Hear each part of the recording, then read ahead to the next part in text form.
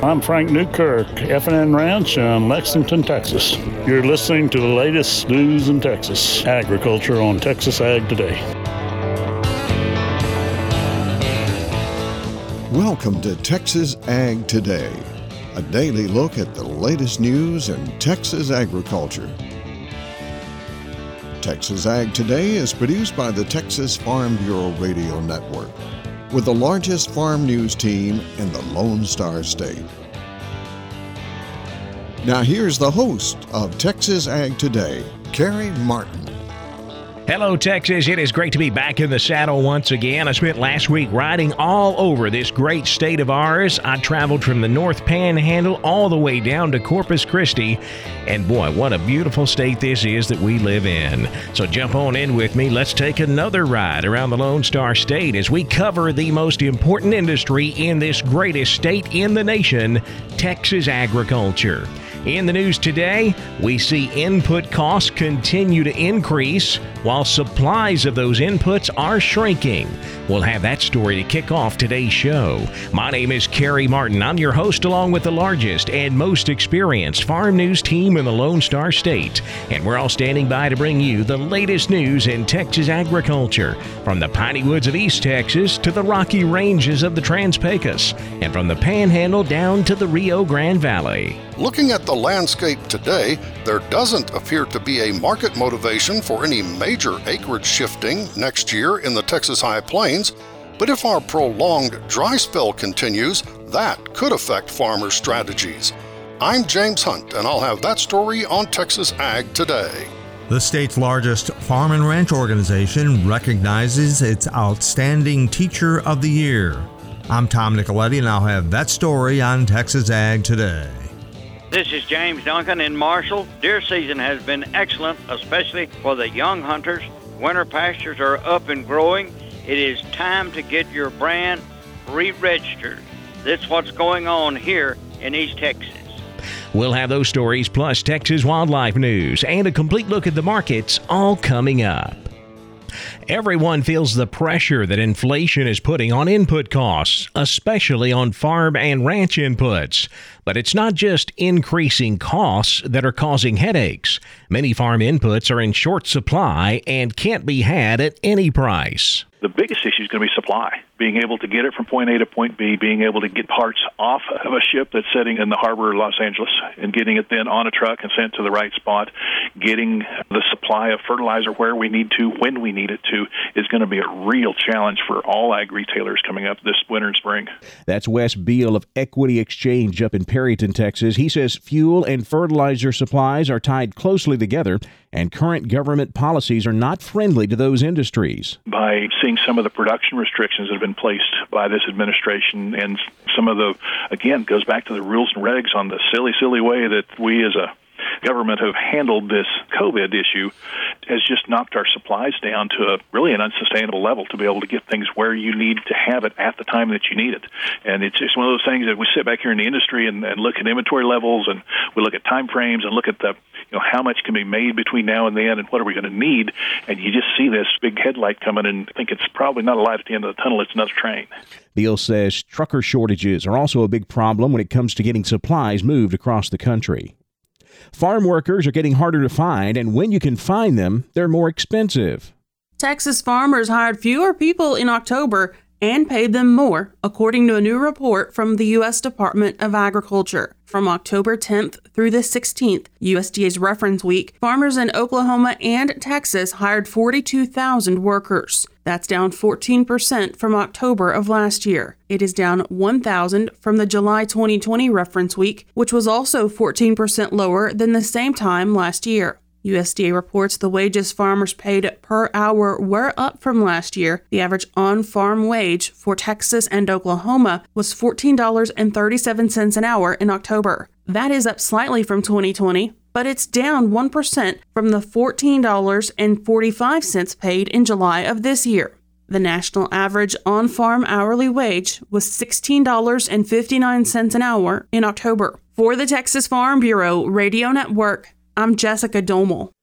There doesn't appear to be a market incentive for a major acreage change on the Texas High Plains in the coming year. But James Hunt tells us the weather may be the motivator for which crops go in the ground this spring. Here in early December, we're in that time when it's kind of traditional to speculate on whether we might see any major shakeups in what farmers decide to plant in the coming season. In some recent years, we've seen market factors drive more planting of cotton, and in other years more planting of corn or sorghum. And here lately there's been some talk that maybe input costs will be the motivation for acreage shifts next season. But in my conversation with Texas A&M ag economist Mark Welch last week at the Amarillo Farm and Ranch Show, Dr. Welch told me that current market conditions indicate that corn, sorghum, and cotton all appear to work, even with input cost inflation, so there doesn't appear to be an argument there for acreage shifting. But Dr. Welch says there are other factors that could affect farmers' decision-making between now and spring planting. If it stays exceptionally dry, and say we get into March, April, and May, and we look at our irrigation capacity, the outlook for some of our dry land planted crops, the insurance protection that might be available across different commodities, the revenue guarantees from crop to crop, then I think, yes, we could see some crop planting decisions that might be based on those kind of productivity decisions, not so much as the input cost, but yet the likelihood of production on the other side, depending on how this drought situation looks as we get into late winter and early spring. I think that could perhaps start to drive our local planning decisions more so than what I see even the extremely high input cost. Dr. Welch also offered a reminder that the Extension Service has tools available to help farmers plan their budgets for next season, especially for protecting against downside risk. I'm James Hunt on the Texas Farm Bureau Radio Network. One Texas teacher has been recognized for his efforts to incorporate agriculture into his curriculum. Tom Nicoletti has the story.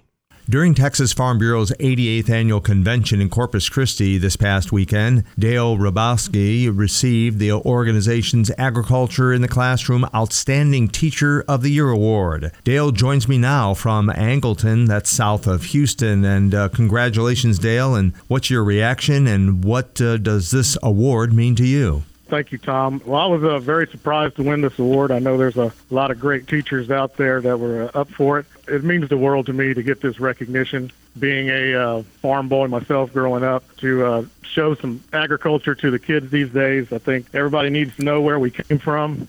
Yes, this award is presented to the teacher for their innovative, multidisciplined, and continued efforts to teach students about the importance of agriculture. And you teach high school grades 9 through 12 in the Katz and Pace Academy, which is an alternative campus. Why do you believe you were chosen as the outstanding teacher? Well, I do everything I can to work agriculture in all my science lessons, whether it be chemistry or biology. We did some chemical changes with pickling, some cucumbers we grew here on campus. So I feel that just using my core science subjects to integrate agriculture into it, I believe that had a big impact on being chosen for this award. We are pretty agricultural based here in Brazoria County. We do have a lot of rice farmers in the area, a lot of cattle ranchers, but a lot of my kids don't see that side of agriculture. They are from inside Angleton city limits. So I do what I can to work that agriculture into the lessons.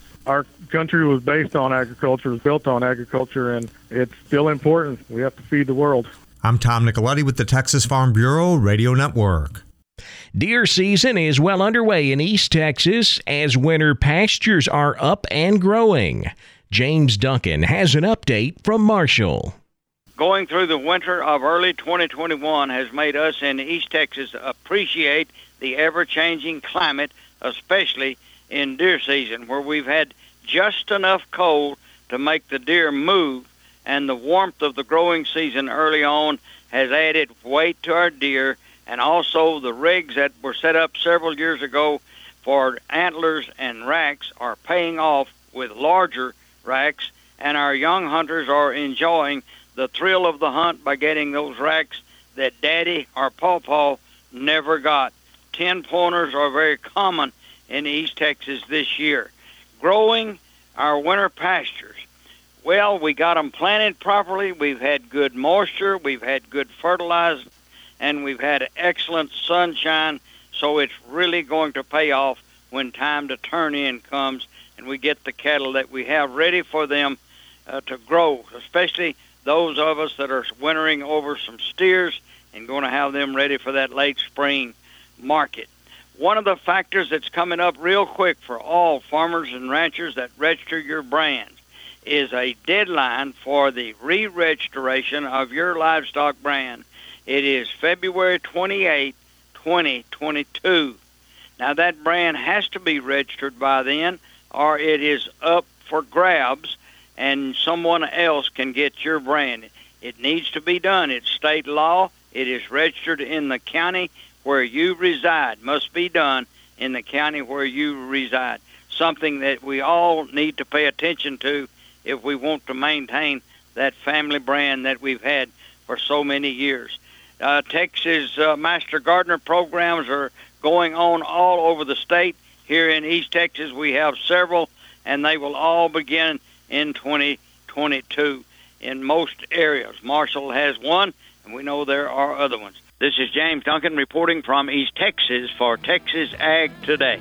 A group of researchers is hoping to increase the number of ocelots in the wild. I'm Jessica Domel, and I'll have that story coming up on Texas Ag Today. And laminitis is one of the most painful diseases in horses. Dr. Bob Judd has more on that coming up next, right here on Texas Ag Today.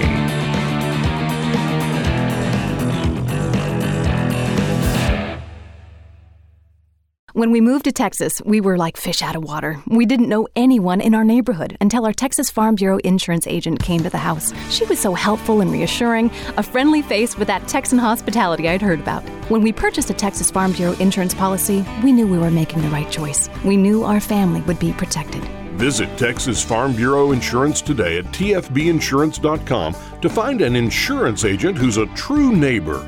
Coverage and discounts are subject to qualifications and policy terms and may vary by situation. We're keeping you informed on everything happening in Texas agriculture on Texas Ag Today. Laminitis is one of the most painful diseases in horses. Veterinarian Dr. Bob Judd says controlling the pain is not easy. The number one initial goal of treating laminitis is to control the pain. Many drugs and techniques have been used, and none of them are great at relieving laminitic pain. Laminitis is inflammation in the laminae, which is the structure in the hoof that holds the coffin bone in place as the laminae attach the bone to the hoof wall. Inflammation of the laminae, or laminitis, can be due to multiple factors, but the end result in all cases is that the laminae tear and lose their holding capacity, and in some cases the bone in the hoof drops toward the sole, which causes extreme pain. Probably the most effective pain reliever is butazolidine, usually called Bute. Banamine can also be used, as can Previcox, but Bute is generally the most effective in my experience. All of these are non-steroidal anti-inflammatory drugs, and all can cause side effects like gastric or colonic ulcers or kidney damage. And both of these can be very severe, so you have to watch the dose and the horse carefully. One study found increased effectiveness when using Bute and Banamine together. However, stacking NSAIDs like this is potentially very dangerous, and I would not recommend doing this. Another treatment option that decreases pain and helps to prevent further damage is cryotherapy or cold therapy. This treatment is recommended for all cases of laminitis, but it is difficult to accomplish as the cold must be applied to the hooves and lower leg continuously for 3 days around the clock to be effective. This is obviously difficult to perform as it requires someone monitoring the horse 24 hours a day to add ice to the ice boots. Join me on our next program for more options for laminitis pain. I'm veterinarian Dr. Bob Judd. This is the Texas Farm Bureau Radio Network. An ocelot is a wild cat that can be found here in Texas, and a group of researchers is hoping to increase the number of ocelots in the wild. Jessica Domel tells how. A group of researchers is hoping to reintroduce endangered ocelots to areas of Texas where they once roamed. According to AgriLife Today, a group of collaborators that includes researchers from Texas A&M AgriLife will study ocelots and determine if there's anything that can be done to reestablish a population of them in South Texas to help their numbers increase. Fewer than 100 ocelots live in the wild due to historic, unregulated trapping and hunting, and the destruction or loss of habitats, according to Extension. Historically, ocelots' range extended throughout Arizona, Texas, Arkansas, and Louisiana. Researchers will look into suitable ocelot habitat in South Texas to determine where ocelots may be successfully reintroduced. They'll also determine methods to source individuals to create a new population of ocelots and strategies for their successful release into the wild. The project also includes developing long-term management plans for the reintroduced ocelots. They'll also look into the long-term viability of the reintroduced population given ecological constraints. The project currently is only exploring scientific material and existing ocelot research to assess pathways forward. AgriLife reports the goal is to allow ocelot recovery efforts to move forward, including reintroduction, while also protecting the rights and the interests of private landowners. Those interested in the exploratory process are encouraged to visit recovertexasocelots.org. You can sign up for project updates there. Again, that's recovertexasocelots.org. For the Texas Farm Bureau Radio Network, I'm Jessica Domel. The cattle and cotton market started the week with a bang on Monday, but there wasn't much going on in the grain markets. We'll take a look at all of Monday's livestock, cotton, grain, energy, and financial markets coming up next. Keep it right here on Texas Ag Today.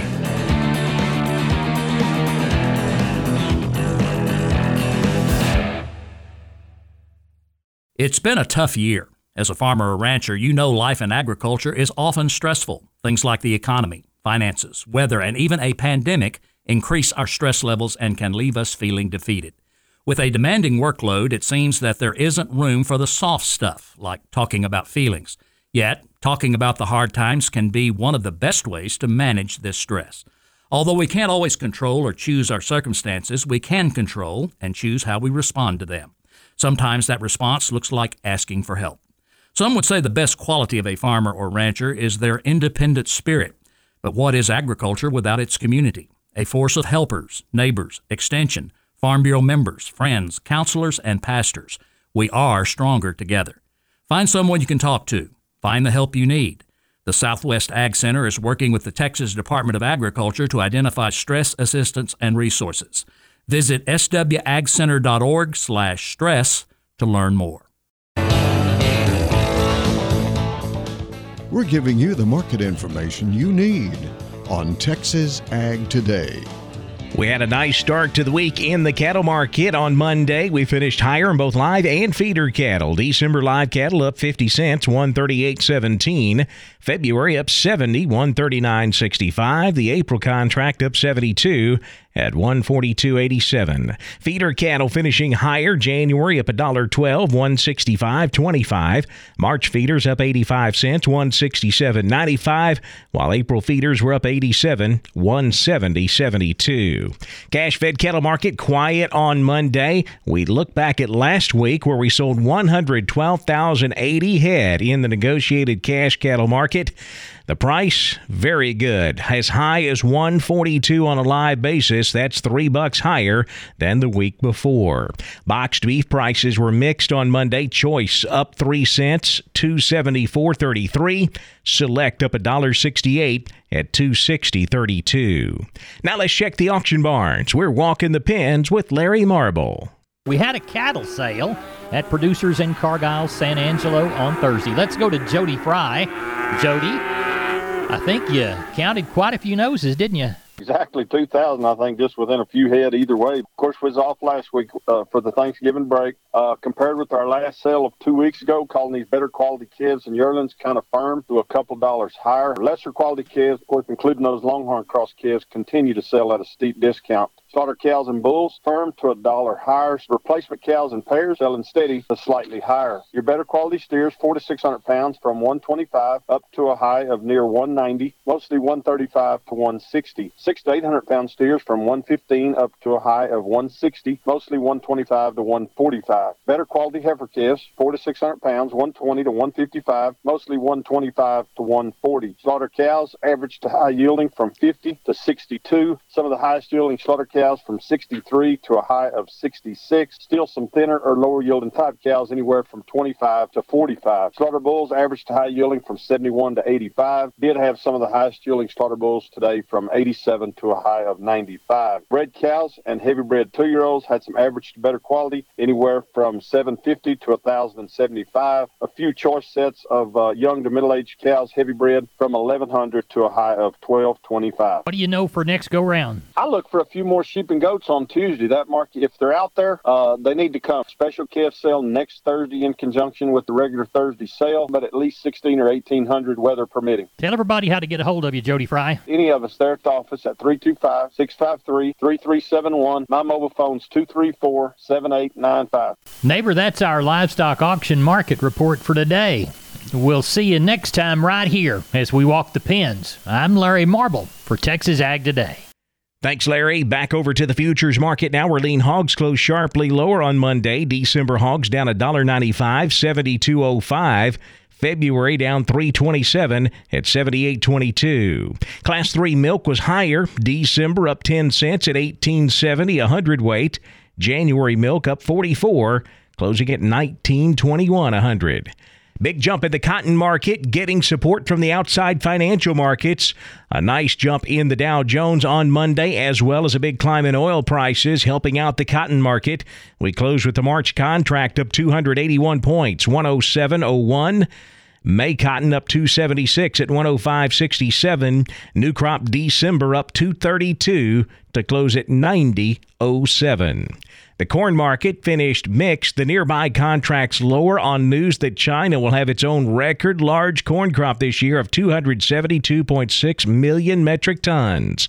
That caused the December contract to lose 2.5 cents, 5.83.5.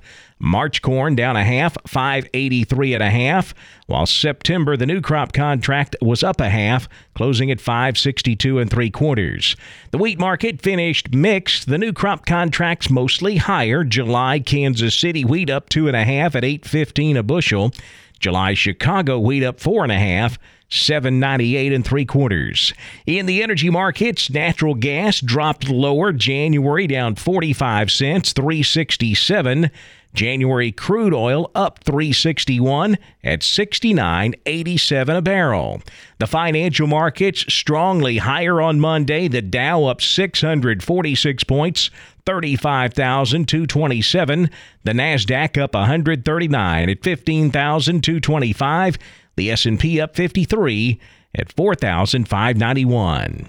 That wraps up our look at the markets, and that wraps up this edition of Texas Ag Today. My name is Kerry Martin. Hope to see you next time as we cover the most important industry in this greatest state on the planet, Texas agriculture. Thanks for listening to Texas Ag Today. Be sure to subscribe to our podcast on Apple Podcasts, Google Podcasts, or Spotify. For more Texas Ag news and information, check out our website at texasfarmbureau.org or tfbradio.com. Texas Ag Today is a production of the Texas Farm Bureau Radio Network.